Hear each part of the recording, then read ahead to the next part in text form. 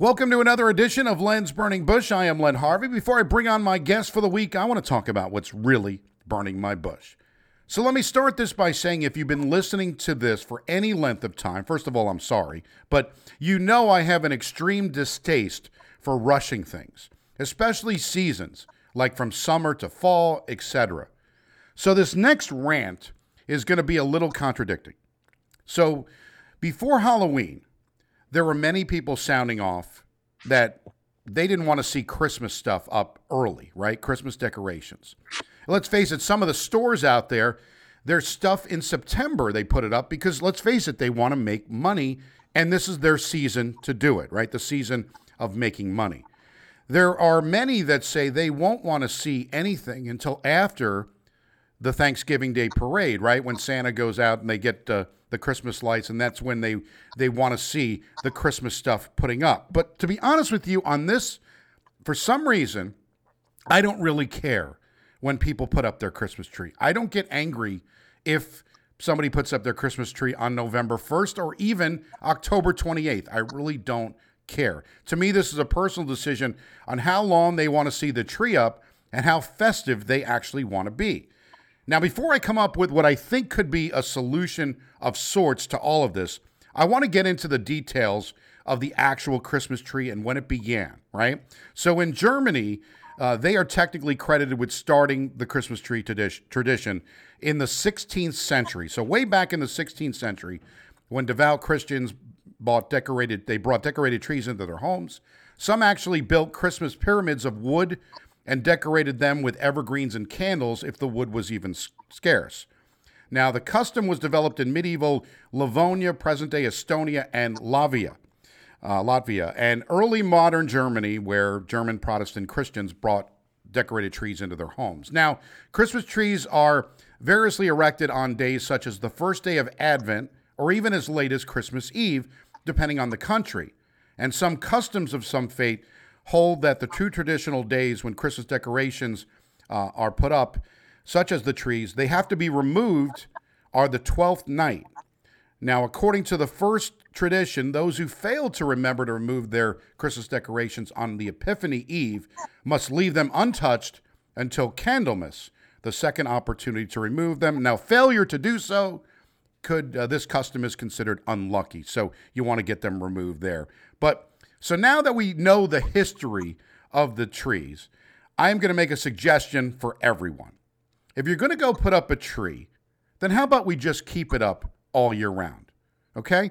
You can decorate them for each holiday after. Now, I have a good friend, Mandy, who actually does this, and I really like this idea because in February, you can do Valentine's Day tree. In March, St. Patrick's Day. In April, you could do the Easter Passover tree, or the Eastover, as I like to say.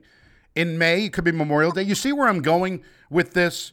June, Flag Day, 4th of July, all of these things, you can have the tree up. There is nothing wrong with having a tree in your house. And like the Dixie Chicks once said, you can also be one of those that leave their Christmas lights on the front porch all year long. And no judging. I don't care.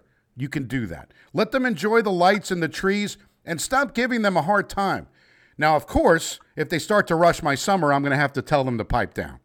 With that being said, it's time to bring on my guest for the week. He is the host of his own syndicated morning show, This Morning America's First News with Gordon Deal, also the stadium announcer for the New York Giants. Let's welcome for the second time, Gordon Deal. Now, Gordy, where do you stand on the actual Christmas tree and the stuff? Do you care when people put it up?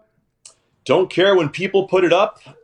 But the fun part for me at this phase in my life is watching my daughter, who's now 17, take charge of all decorations, including take out, put up, take down, put back. This is her thing. She is a tchotchke kid. In fact, we were at Hobby Lobby last night and just picking stuff off the shelves because she knew there was a 50% off sale. So we're yanking stuff off the shelves, and she has a vision for everything. But her rule is you do not put it up until Thanksgiving weekend. I like her. She's forceful about it. I love it. She is. And I said, listen, this would look great if we put it up right now. And she looked at me like, no, no. Oh, no, no. This goes up Thanksgiving weekend, and specifically Black Friday or Saturday. Now, that was So that's her thing. So with the tree all year long, I'm at the point in my life where I'm not interested in like doing all that decorating. She probably would be. And those trees tend to take up a lot of space, which can be an issue in some people's homes. So for me, I'm just zeroing in on the Christmas tree and the Christmas decorations, which must be, according to my daughter, done no earlier than Thanksgiving weekend. Well, that was the side of the fence that I was on, which is her side, that it has to be after Thanksgiving. And then I start to think about it. Who am I to tell somebody, right, that if they want to put it up November 1st, what do I care? Why do people care so much that they are going to be so upset if they see something Christmassy? Now, granted, I have made a comment about this in August. I don't want to see pumpkin beer in August. So is this a similar thing, right? I shouldn't care that people, I shouldn't really care that people put up their Christmas tree early, and I shouldn't care that they get pumpkin beer. Everything is a thing, but it irritates me about the pumpkin. I got to be honest with you. I can actually hear it in your voice. Yes. I can hear the frustration in your voice.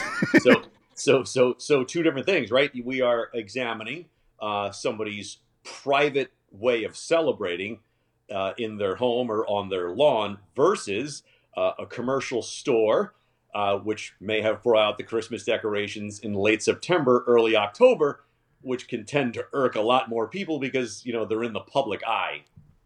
Right. And Macy's has a habit. I think it's September 15th. You'll start to see the tree and everything up. But and part of me doesn't blame them because let's face it, there's a study that retail stores only make money from, the time of Christmas season. They make enough to last for 6 months, 8 months of the year. So I get why they try to do it, right?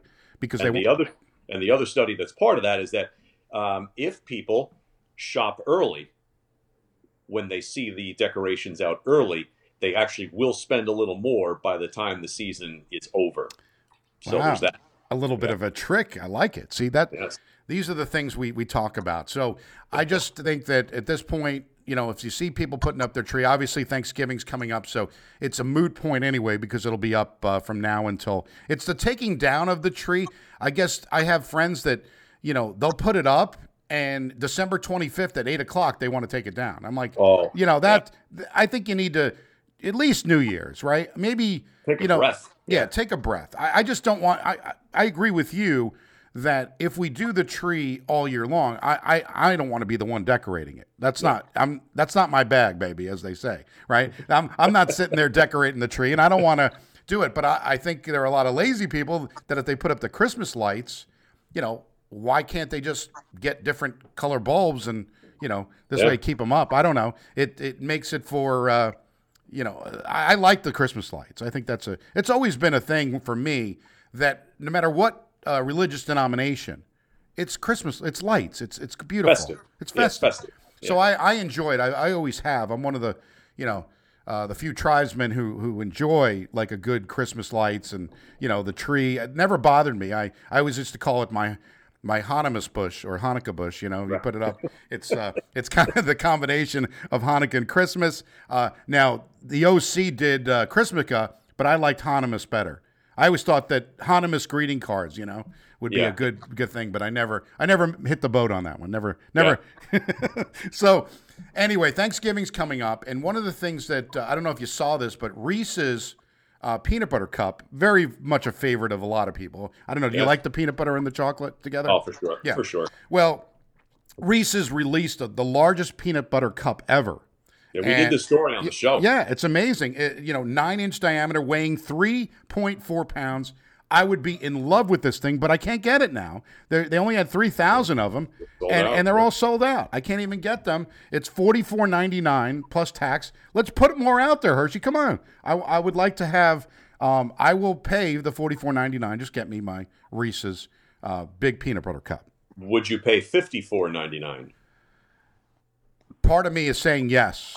Okay, so next year they'll roll out 6,000 of these things, charge $10 extra, and like off they go. Well, there you're 100% accurate. I think we put too much value in our time and everything. If we like something, we will pay a little extra for it. It's we're getting lazy. Have you? And Yeah. the great thing about a Reese's peanut butter pie is that it pairs with so many things. You want to have it with your coffee in the morning? Terrific. You want to have it with some milk?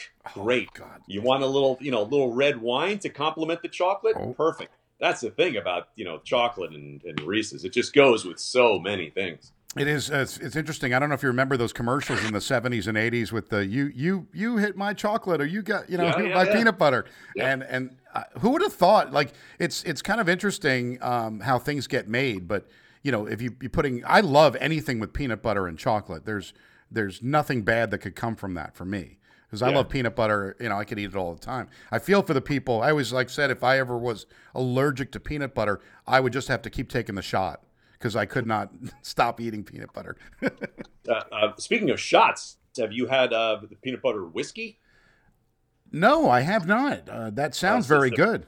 It's a brand that somebody introduced me to called Screwball with a K. Oh, okay. I've heard of Screwball. Okay. Oh my goodness. All right. So if you get the Screwball peanut butter whiskey and like a small splash of your favorite chocolate liqueur, and now you've got your Reese's peanut butter cup flavor in a shot glass. Oh, it's spectacular. Now that does sound spectacular. I might have to go out later and see if I could find this. Now, is it available in all stores, or is it something? Okay. Well, I found it at my local shop. I've seen it at the giant, the booze retailer. Oh yeah, it's good stuff. And this is the things we think about as we get older. We want to find a drink that works for us, right? Is it pretty much right. what it comes down to? Well, and I say it because I've been experimenting with like brown liquor. I want to like brown liquor. I'm mostly I've traditionally been a red wine guy, occasional beer, and for like 2 months, I have been drinking tequila like it's going out of style. Oh no! But I've started. I every now and then I try to get into sipping little bourbon just to try to get into it. But it's a heavy lift for me for some reason. I don't love it, but I keep trying it, thinking I'm eventually going to like it. I got to find the right amount of ice in the glass. That's what helps me drink it. But I keep trying. Well, I give you a lot of credit, and if you come to Kentucky, we'll have plenty of bourbon for you, obviously. Yeah. So the bourbon is tremendous. But I will tell you this, as someone who is of Eastern European descent, basically, vodka just is my bag. Like I love vodka, and I could drink it with a little like Tito's and soda. I could do the lime. I could do vodka and cranberry vodka. Anything with vodka. I love Bloody Marys. I do love it.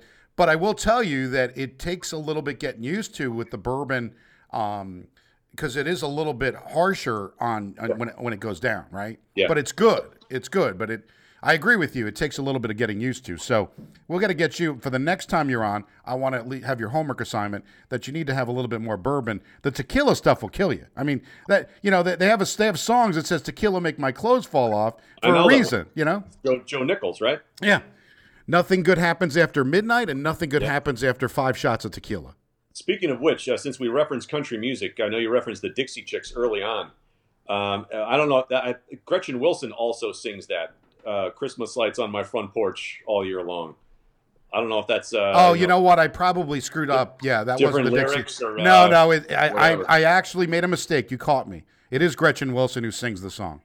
Redneck Woman was what I was thinking about. Very good. Yes. So I screwed up. It is not the Dixie Chicks. So fact checking. Susan wants to be my fact checker, because when she listens, she says that there are times when I'll say something and then I can't think of it right away, because what happens when you get old, right? You're doing a live program. You're not, so you forget stuff. And she wants to be my fact checker. So thank you. It is it is Gretchen Wilson. Well, first of all, when you are married, that means you now have a fact checker partner. That's really what it comes down to. I agree with you. I think you're right. No, I'm right. No, I'm right. You're fact checking. Your arguments are all about fact checking. Absolutely. And after how many years? You said that. No, I didn't. You told me. No, you didn't. So with Thanksgiving coming up, are you the ones your family? Do you do kind of a 12 noon, 2:30? What time do you have dinner on Thanksgiving? Because Kelly Ripa is coming down, and why we have to listen to Kelly Ripa about this, I don't know.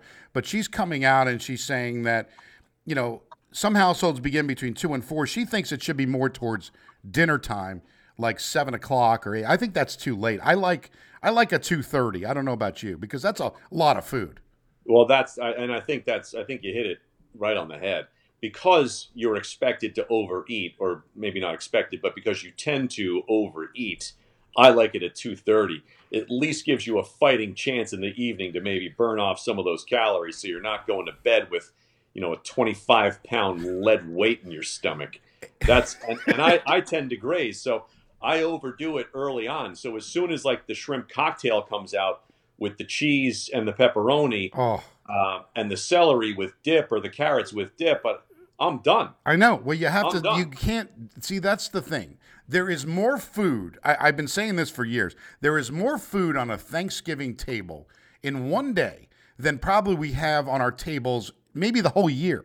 I mean, it's just amazing how much food we think we can consume. It's like how many people are coming to this event? You could have 100 people and still have plenty for everyone with all this. And I don't know if there's enough stretchy pants in the world. So I think what people need to do is don't forget to turn your bathroom scales back 15 pounds on Wednesday night because it's ridiculous on how much food we actually consume. Now, explain to me why we all love turkey and stuffing and all these things that are on that. What's your favorite side dish, by the way, before we get started? What do you like? Let me just say, we generated on Twitter somewhat of a controversy because I maintained on the radio show for a handful of days that turkey is the most useless meat imaginable on Thanksgiving. There's no, and listen, and then my friends chime in, well, you got to fry it, you got to inject it so it's juicy, and I'm like, fine, but like, steak doesn't need that much work. I am on a mission, like, I'm on #no turkey. That's my thing. There's just no need for turkey. You give me like that really seasoned stuffing. Give me the mashed potatoes with the gravy. I unlike many people, I love green bean casserole or creamed onions. I'm good. The turkey is just taking up space. Like, it's dry. It's never prepared correctly. Can we stop pretending that turkey is a good meat to have on Thanksgiving? There's no need. Give me a little skirt steak. It's fine. Filet mignon, good. You want to get burgers without the bun? Fine. I'm over the turkey. It's just people stop pretending that we like turkey. It's not good. This would have been you should have started the rant today. That is the best. I agree with you 100%.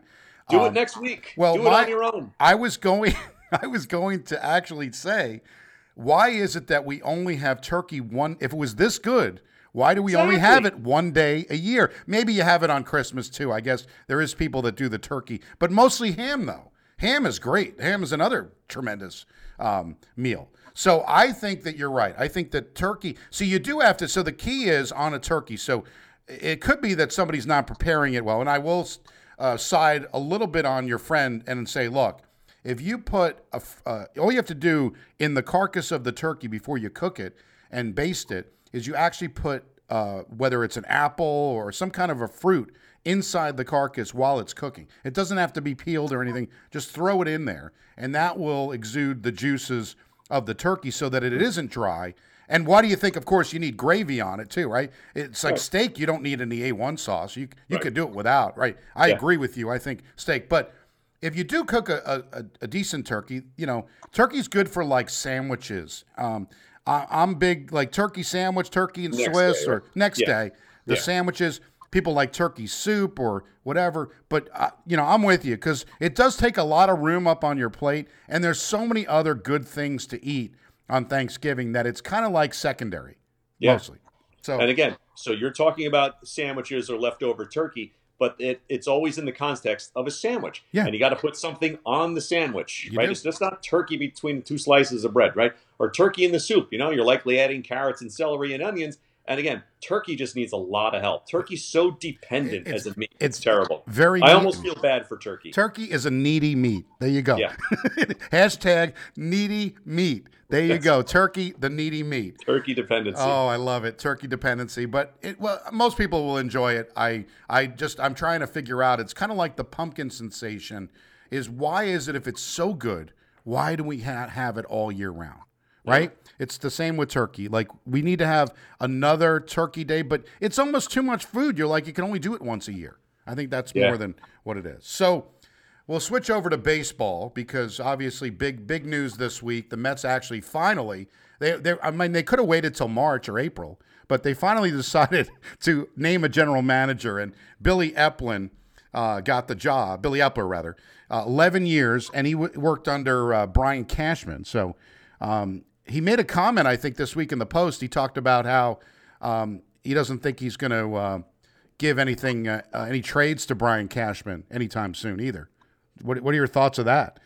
The Mets have disappointed me for so long and have underachieved for so long that I only now pay attention to the Mets. I would say the second and third week of April, and that's pretty much it. Then I have just moved on to other things in my life. So I don't pay any attention to spring training. Sometimes an injury obviously gets my attention.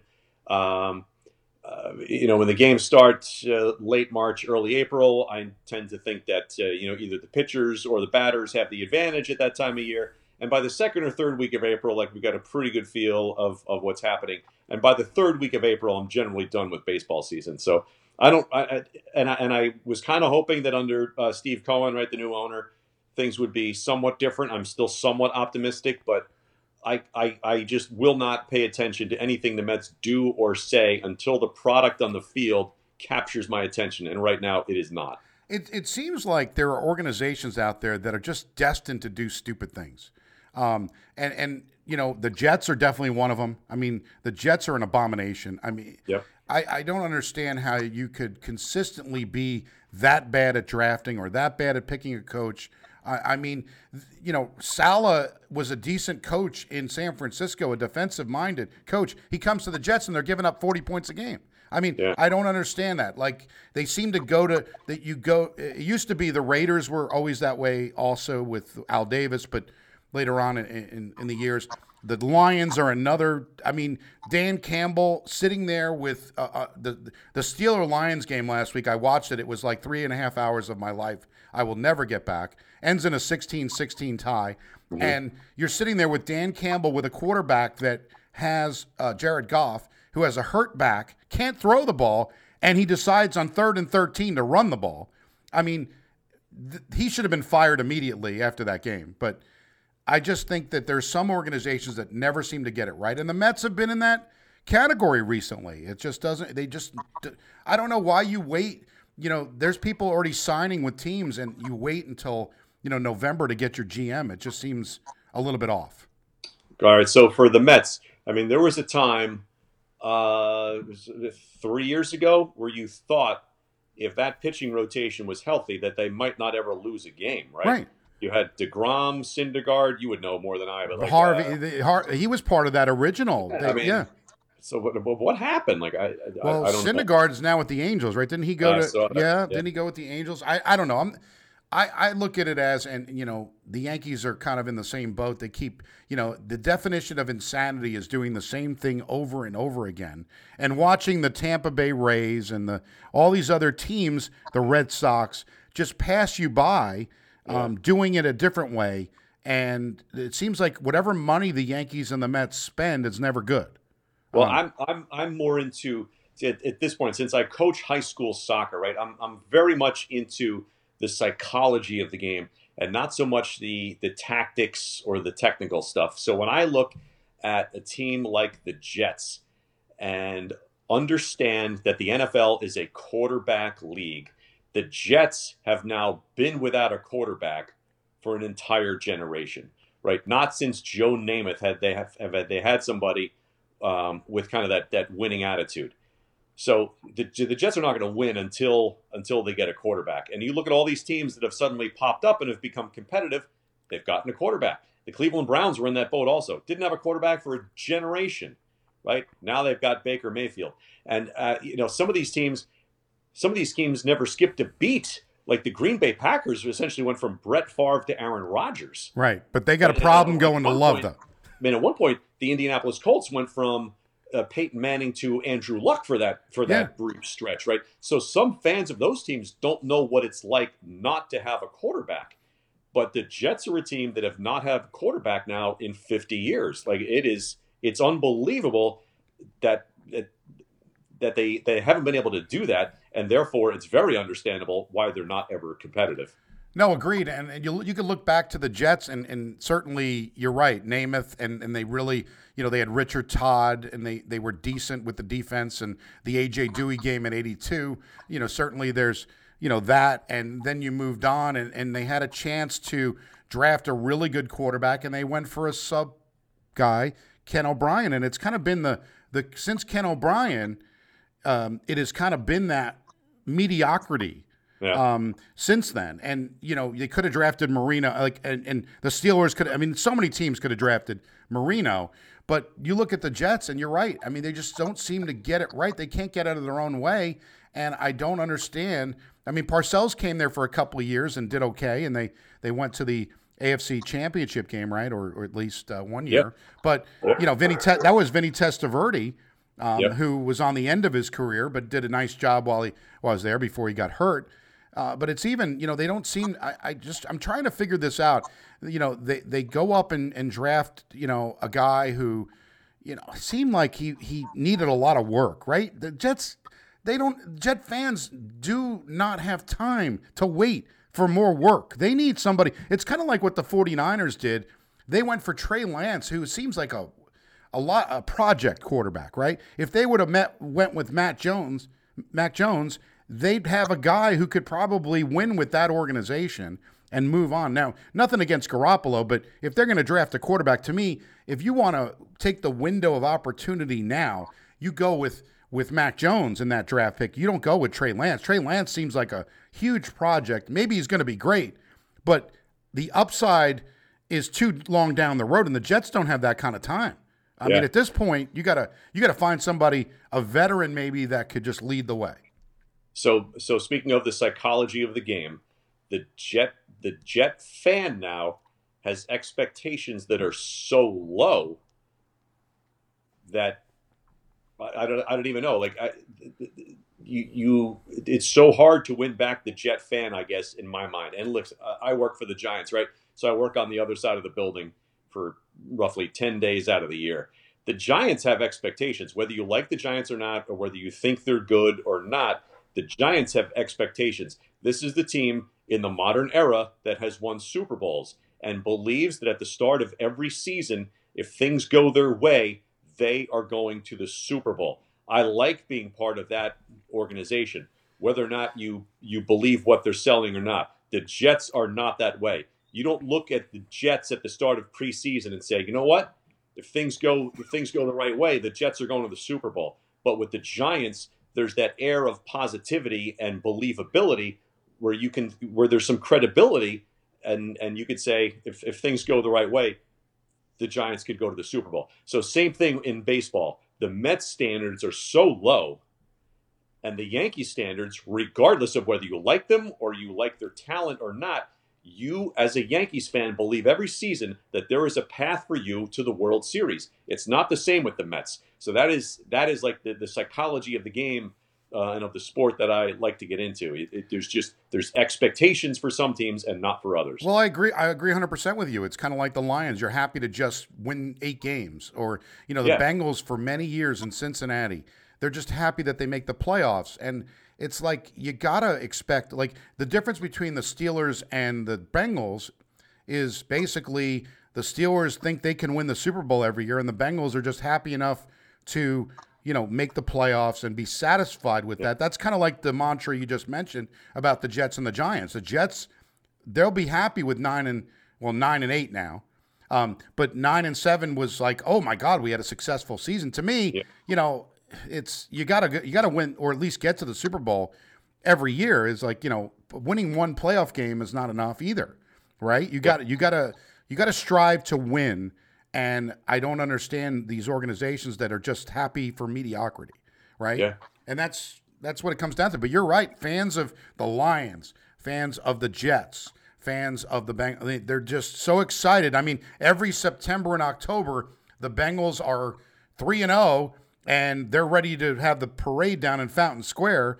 And then soon as November and December come, when they got to start running the ball, you can't do it because it's cold and they can't seem to play, right? It's every year. It's the same thing. Whereas other teams get better, like New England is just, I don't know how they're doing it, but you expect now with Belichick that whoever he has at quarterback, that they still have a shot.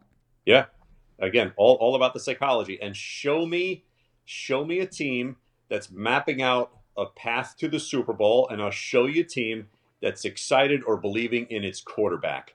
Because the NFL is a quarterback league. You mentioned the Patriots, Mac Jones on board. Buffalo Bills, laughing stock for years. Not anymore. Nope. Josh Allen's on board, right? The Giants are a believer in Daniel Jones, whether you think he needs more time or whatever. They're a believer in Daniel Jones.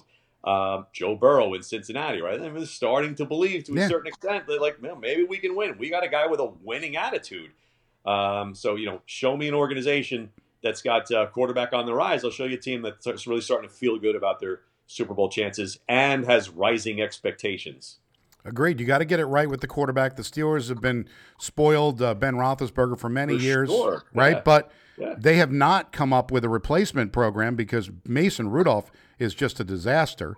He can't play. Ben Roethlisberger is still out there with I don't know what is something broken. Is he a broken leg? Like whatever the guy plays on, like week to week, like his shoulder's out of joint or his leg is broken, his back is out of place. The guy just trots out there every week and just freaking wins. He still could throw a touchdown, but I don't know how he's doing it as well. He can't move. He can't do anything anymore. Right. He's a shell of what he was. But even that is still better than Mason Rudolph. Isn't that terrible? It's like but those guys, and I'll throw Tom Brady in that group as well. Figure out and readily admit, like, you know what, my mobility is not what it was. Not that those guys were ever overly mobile, but they just figured out. They're just tactically smarter, right? I can't hold the ball for that extra split second, or I'm going to get drilled because I'm not quick enough to step in or out of the pocket anymore. So they just tactically get savvier and savvier as the years go on. It's true. It's true. And you're right about the psychology, though. It is just when you think you can win. I always look at it, even for people out there that are not sports people in the company. If you go ahead and you work for you're a great salesperson and you work for a lousy run organization, you're going to be a lousy salesperson. It's the same kind of deal. You could put Tom Brady on the Jets and something would happen. Look, I mean, the Jets tried it with Favre, and the Jets you put those guys in that situation, and for whatever reason, that organization just doesn't put the energy behind that particular player. So it is the organization as much as it is the player too, because you have to play for a team that wants to be there. I mean, you can't just say you put Joe Montana on the Detroit Lions and all of a sudden the Lions are good. It's not definite, right? It's just, I mean, that's just the way it's been, right? I mean, think about Matthew Stafford over the years. I mean, not a bad quarterback. He was a he could throw the ball. He had great wide receivers. But again, wide receivers do not win championships in this league. Defense and protecting the quarterback and all that win in this league. So, when you have your star, and the Bengals seem to do this a lot too, where they make the stars of their wide receivers and draft them very high, when Belichick's like, I'll just throw anybody out there, That's the kind of, so it's the mentality of we have to have that great wide receiver. I don't know if that's the most important thing in a football team. You can relate to it, but how about the Mets and Bobby Bonilla? Oh, man, we got a superstar player, but often like the Mets are just the place where star players go to die. Exactly. Didn't they have Willie Mays at the end of his career? Didn't they? I mean, it just seemed like everybody comes to the Mets. Yeah. Carlos Baerga, didn't he come to the Mets and was never any good? Who was the other when they made the trade? Von Hay, wasn't it Von Hay? No. I'm trying to think of the trade that they made to get. It was Lenny Dykstra went to Philadelphia. And wasn't Von Hay? I'm trying to think. There was one guy that came back and came to the Mets, and he couldn't do anything. Juan Samuel? They moved Juan Samuel right to center field. Yes. I can't remember. Yeah, and that was not a good move. Yeah, but there was a couple of players that came in that. But yeah, you're right. It just whatever the players go to die, no matter who it is. Like I always say, put Tom Brady on another team, and maybe it's all about how you rally around that quarterback too. Yeah. On it, but. You have this great show in the morning. You have your podcast. Why don't you give the people so they can find a way to listen to you? Because you've got it going on with this whole turkey thing. I think people need to hear more about you. Well, it's funny how certain things register, right? So we do, it's a breaking news program, news analysis, what's happening in Washington, and we're non-biased. So sometimes the exhaustion, I think, of Washington politics wears people out. So I throw out something like #NoTurkey on Thanksgiving, and suddenly it's just a sweet spot on Twitter, and people rally around it and say, yeah, well, think differently about this, or no, I agree 100%. It's just those fun things sometimes. I can give you a break from the nitty-gritty politics out of Washington. So it's a breaking news show, lots of news analysis, a lot of trendy things, car buying, supply chain stuff, anything like super trendy is what we say is on that program, and anything you probably need to make you the smartest person when you enter the office, if you still go to an office in the morning. This is true. And you're listening to you, I feel smarter already. So that's kind of what happens when you listen to Gordon Deal in the morning. I'll put the link in the description of the episode so they could go to your website. But why don't you make an announcement of what the website is? Yeah, the website is it's the name of the show plus my name. So it's thismorningwithgordondeal.com. And if you generally just Google my name, Gordon Deal, the website will come up, and there's always a link to a podcast on there, or how to find the live radio program in the morning. Generally live 5 to 7 Eastern time. There are a lot of stations that carry the program for 3 hours, maybe 4 hours. It's on about 300 radio stations and change around the country. It is the #1 syndicated morning news program in America. And what's funny is that, so we're on a lot of conservative talk stations, right? So I'm on with Hannity or Mark Levin or previously Rush Limbaugh.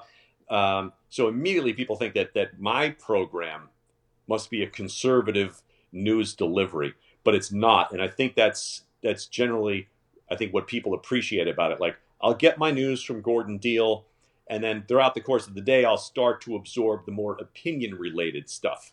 So, I give you the equal balance. So if I'm going to give you Mitch McConnell, the Senate Republican leader, in a soundbite, I'm going to follow up with Chuck Schumer, the Senate Democratic leader, in the same story. So a lot of people struggle with that and think, you crazy liberal, blah, blah, blah. But really, they don't understand, from having listened to a conservative talk radio station all day, that when I come on, I'm really just trying to throw out there, like, here's what happened yesterday. You can kind of decide for yourself who's saying what that might be slanted, but I'm just telling you this is what happened, and here's who said what. The rest is up to you. Sounds very refreshing to finally get what they call the song "The Middle of the Road," right? Yeah. Middle of the road. I kind of like that. Well, you can like Lens Burning Bush on Facebook at Lens Burning Bush. You can follow at Lens Burning Bush on Twitter. YouTube channel is Lenny1015 under Len Harvey. You can listen on iTunes, Spotify, Google Play, Podbean, iHeartRadio, TuneIn. You can even ask Alexa Gordy to play Lens Burning Bush podcast. Make sure you add the podcast at the end of it, because you never know what comes up otherwise. But Pandora has us. We're all over the place. Some countries, actually. It is fun to do it. Thank you for coming on again the second time. We could go on for hours, but I appreciate the hashtag #NoTurkey, and I will make sure we follow that up on ours with no turkey. Although, I do like a little bit of turkey, but not enough to where I'm going to have it on multiple days. So just the one day, but right. But Gordy, thank you. Hope the family as well, because it's fun doing this, and it is good to see you again. Always good talking to you, Lenny. I appreciate it. Well, thanks to Gordon Deal. I'm Len Harvey. We'll be back with another episode of Lens Burning Bush next week. So long. Happy Thanksgiving to all, and to all a good night.